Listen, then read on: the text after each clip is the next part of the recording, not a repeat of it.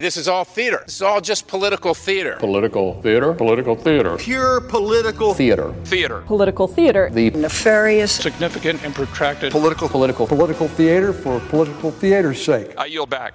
From Washington, this is Political Theater, Roll Call's review of the spectacle of politics on Capitol Hill and across the country. I'm Jason Dick.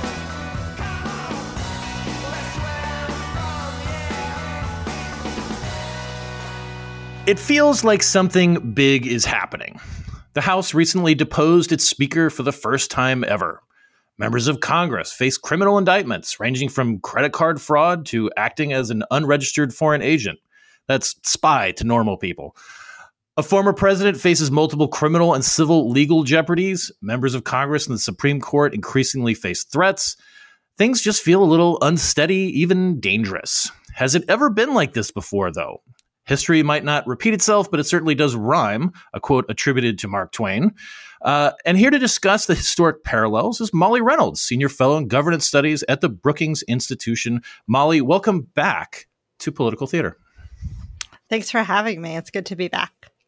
The last time that you were on the podcast back in 2021 was the early days of the Biden administration and a unified Congress. We were talking about how unified governments are rare and fleeting, which is why you see people who are in the majority party in both houses and control the White House like to get a lot of stuff done as quick as they possibly can because they know the good times never last for them. And that basically came true. The Republicans won the majority back in the 2022 elections, and the sort of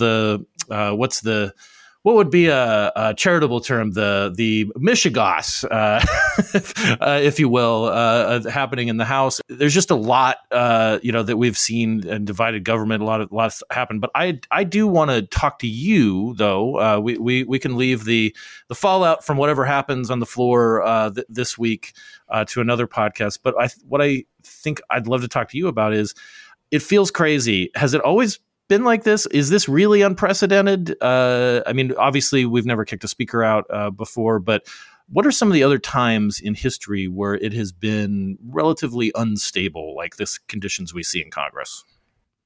Yeah, it's a great question. And starting again, maybe just with the speaker race, you're absolutely right that,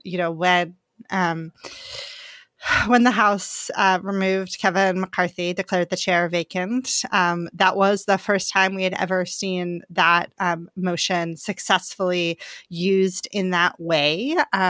The other time in American history when we saw sort of an attempt to use the motion to vacate in the same way is actually back in 1910 when there was it's the only other time that the House had voted on a resolution to declare the chair vacant. That involved Speaker Czar, as he was sometimes called, Joe Cannon. Uncle Joe Cannon for the more avuncular minded among us, right? Yeah, and for whom the Cannon House office building is now named, and so obviously that's more than a century ago. So in that sense, this particular, the use of this particular tool in this way is not successfully was unprecedented, but we've seen it come up before.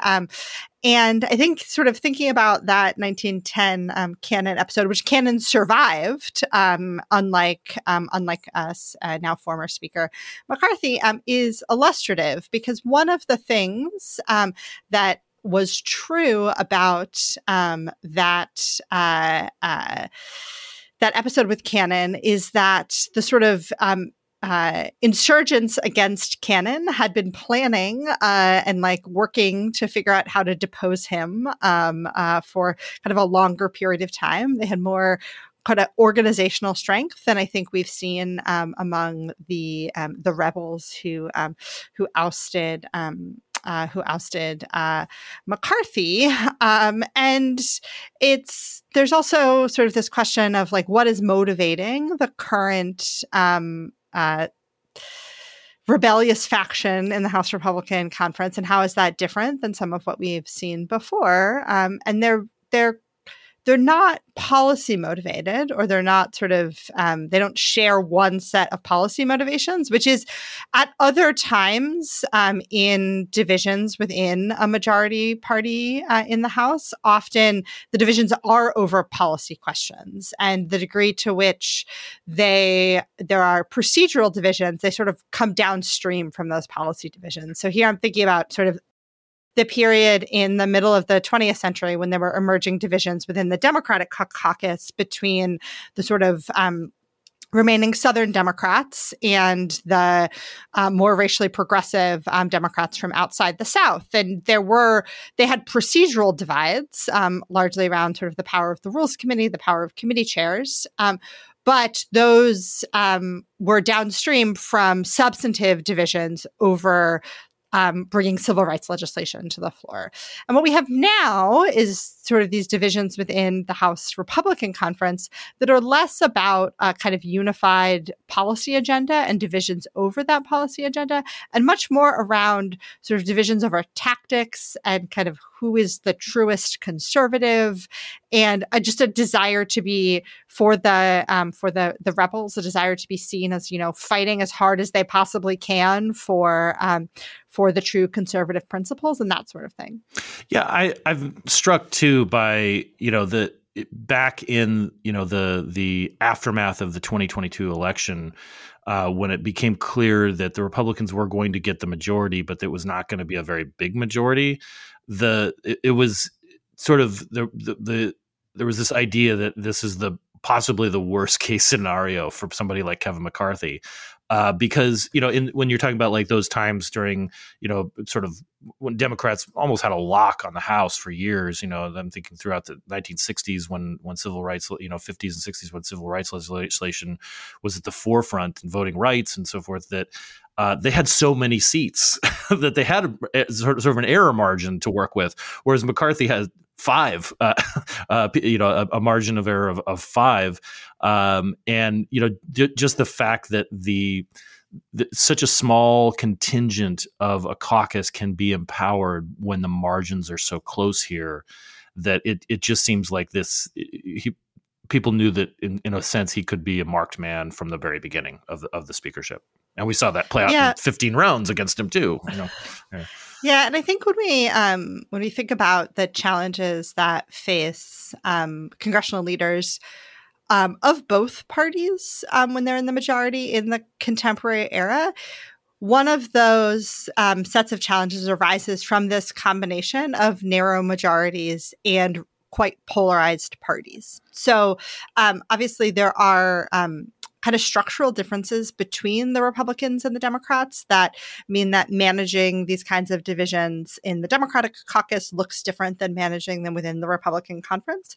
But I think, if we look back to Pelosi's experience leading the House Democrats, particularly during sort of those first 2 years of the Biden administration, in that elusive unified government that you were talking about before, she too was faced with this challenge of how to kind of build support for things within her own caucus. And there were divisions within that caucus. And working with Republicans on many things was not really on the table because of how polarized the parties are. Obviously, the sort of bipartisan infrastructure law is an exception to that. The CHIPS Act was an exception to that.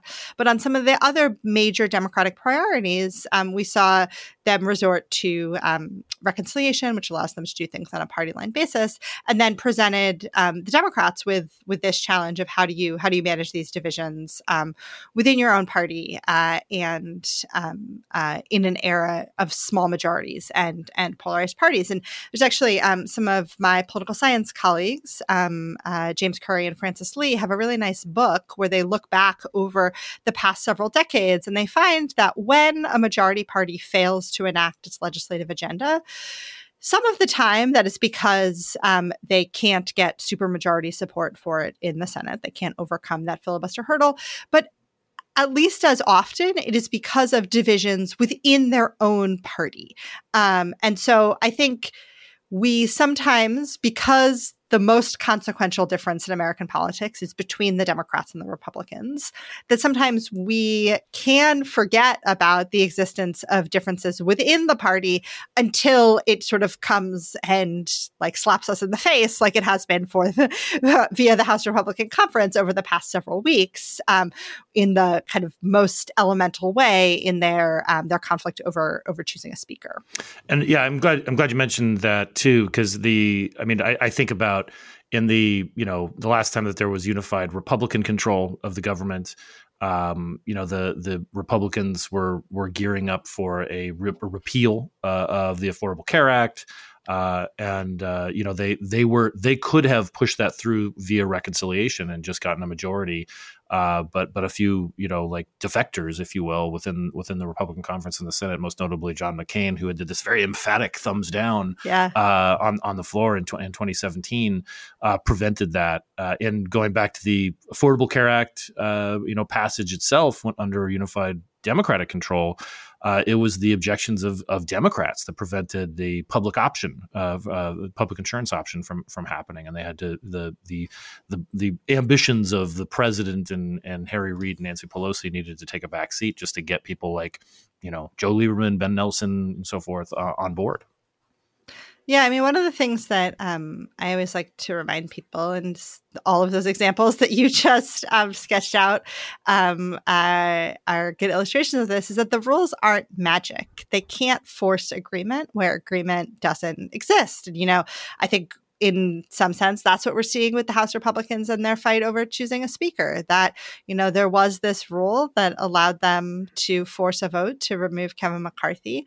And they used it. And now there's no sort of magic formula on the other side to resolve the underlying differences within the conference. So you can sort of change the rules, you can use the rules in creative ways. But at the end of the day, the question is, do you have support for a piece of legislation, a candidate for Speaker of the House, all of that?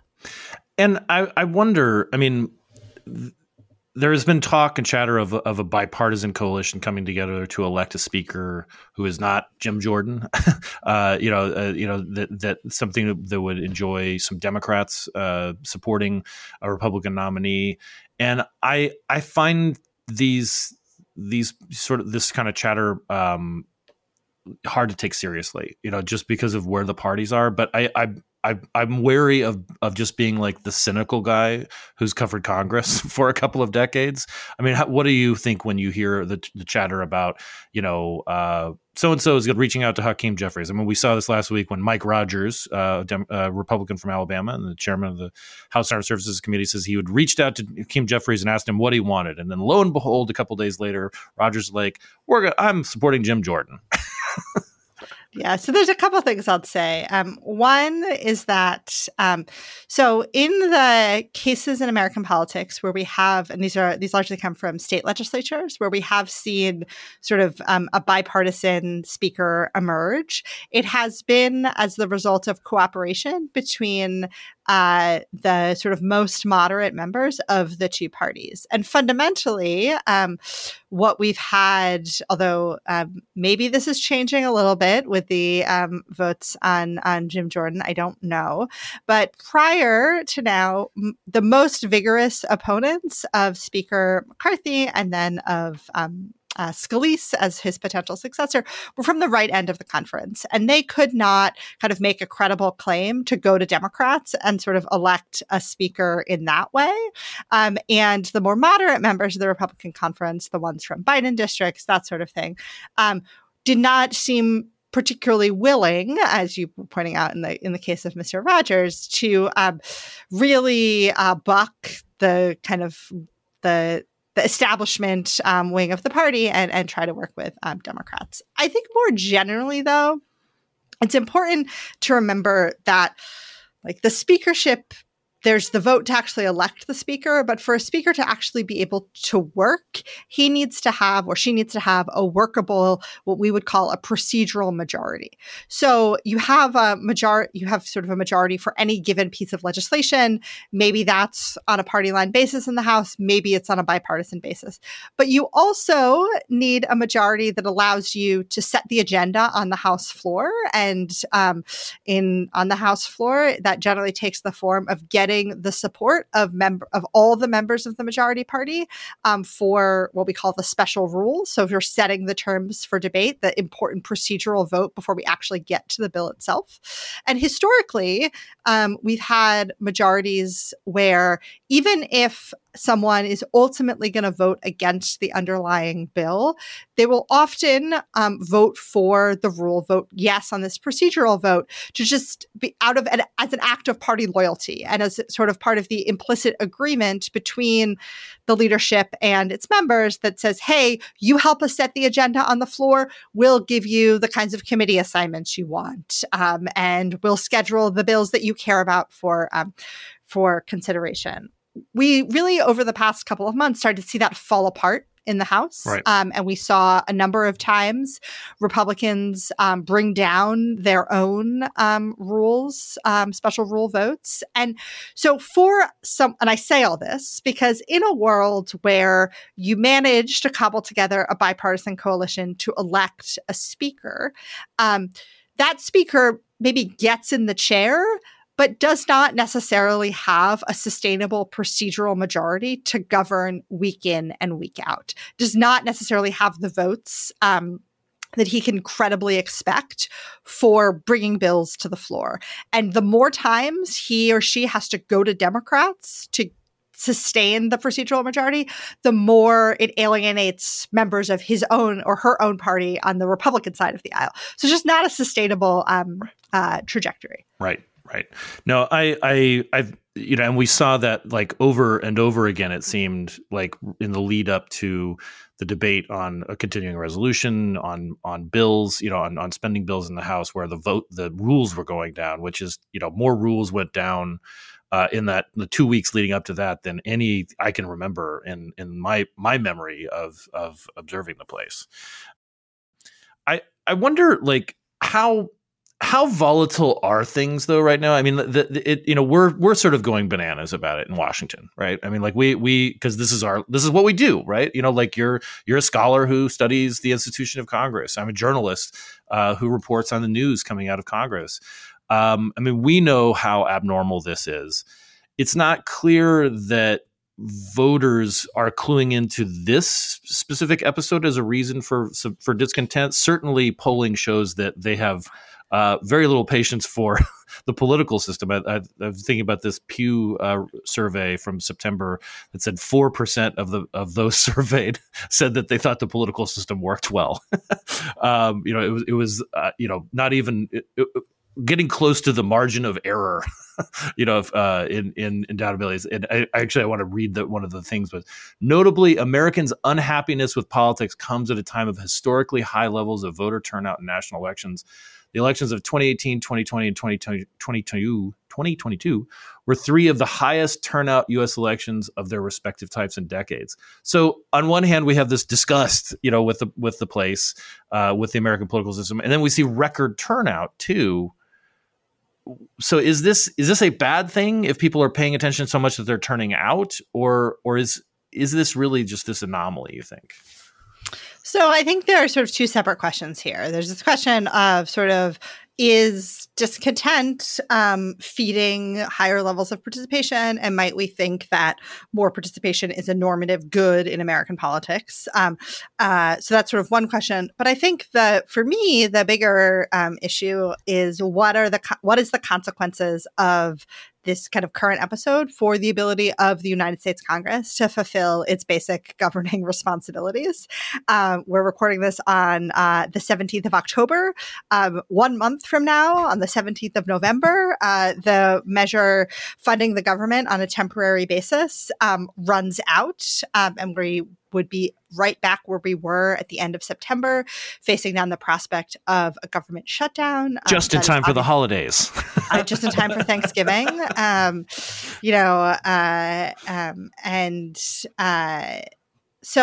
And government shutdowns are, costly in economic terms, in sort of efficiency terms, and also they have negative consequences for Americans who benefit from government services. So that cease to go out during a shutdown.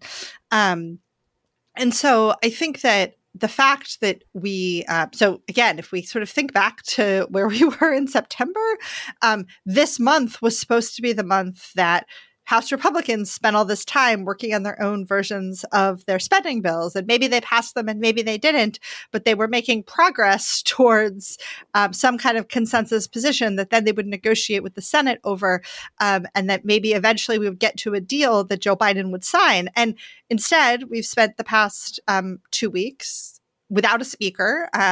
We haven't even talked about sort of the one thing that is truly unprecedented in this episode is the circumstances under which Patrick McHenry became kind of the temporary speaker. Right. He's the first person to have ascended to that position under the terms of a House rule adopted in 2003. So that is a historic thing that has happened. So instead, we've sort of had 2 weeks with McHenry as the temporary speaker. He's been interpreting the rules as saying that he can't bring legislation to the floor. So in that sense, the House has been in the stalemate, has not, as best I can tell, made any real progress on figuring out a negotiating position with the Senate on spending bills.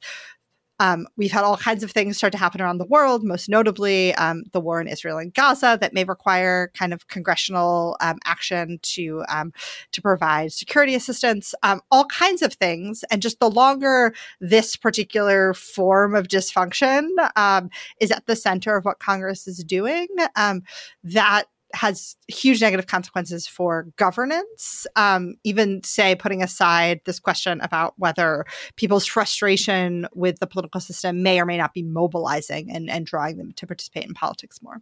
I'd also note too that, I mean, as you noted, McHenry's ascension, in a plan drawn up by Kevin McCarthy. So McCarthy does get to continue to influence the process through his pick of McHenry for this position.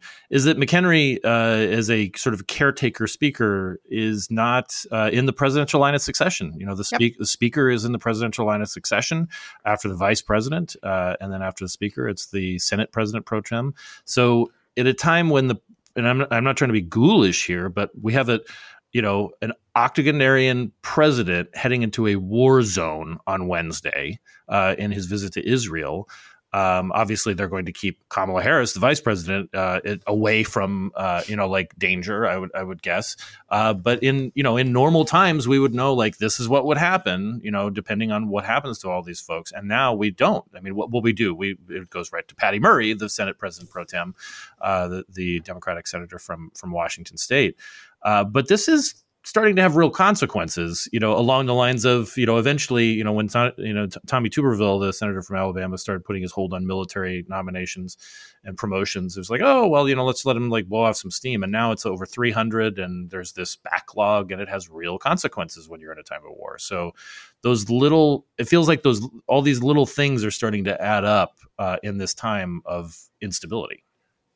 Yeah. And I just want to, underline something you noted about McHenry and the presidential line of succession, that the rule that allowed McHenry to ascend to the temporary speakership was itself a kind of continuity of government proposal reform that the House adopted after September 11th. So, and was designed with the potential of a mass incapacitating event in mind. So the idea was that, we have something that, like what nearly transpired on September 11th, where a large number of members of Congress, perhaps including the speaker, are dead or incapacitated, and we need some way to resume the functioning of the U.S. Congress. And so we could have a whole other conversation on the ways in which how McHenry has used the powers of as the acting speaker pro tem, raises its own concerns for what if we found ourselves in a real continuity crisis. But at the end of the day, it illustrates this dynamic that I think is important for the broader questions that we're talking about, which is that when the House makes choices about its rules or its procedures, it never quite knows what the circumstances under which those rules will become relevant are. It can never see that far into the future. So, in this case, we had this rule that was developed with the idea that we might need someone in a kind of true national crisis emergency. Instead, we've used the rule for the first time during an acute political crisis, but it's very different than what the drafters of the rule imagined. So when we have these questions about sort of what's unprecedented, what's not, it's really important to, I think, take a step back and say that even when we try to imagine what might be coming in the future, we can never foresee all of the circumstances under which a set of rules or procedures might ultimately be relevant. Wow. Yeah, it is.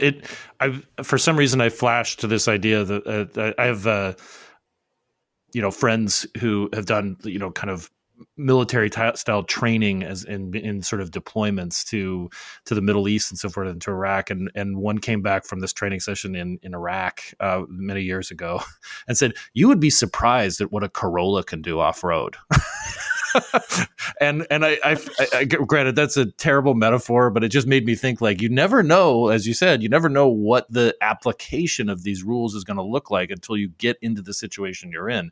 Things could work well, or they could not work well. It is true, when they came up with this rule, it was not designed for this. It was a continuity of Congress in case of a mass casualty event, like you said, not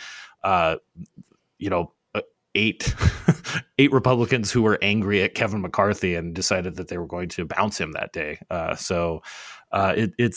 guess that's gets at this idea that, like, it does feel unsteady. And I don't like going back onto the, like, oh, but people say, like, well, during the Civil War things were unsteady too. I'm like, yes, they were, and the country almost didn't make it. I like our time frame of keeping this sort of in contemporary times, the last 100 years or so, because at a certain point, when you have literally people who identify quote unquote as know nothings in Congress, some of the parallels break down a little bit. So keeping it in this modern contemporary time frame is I think a good decision on our part. Yay us,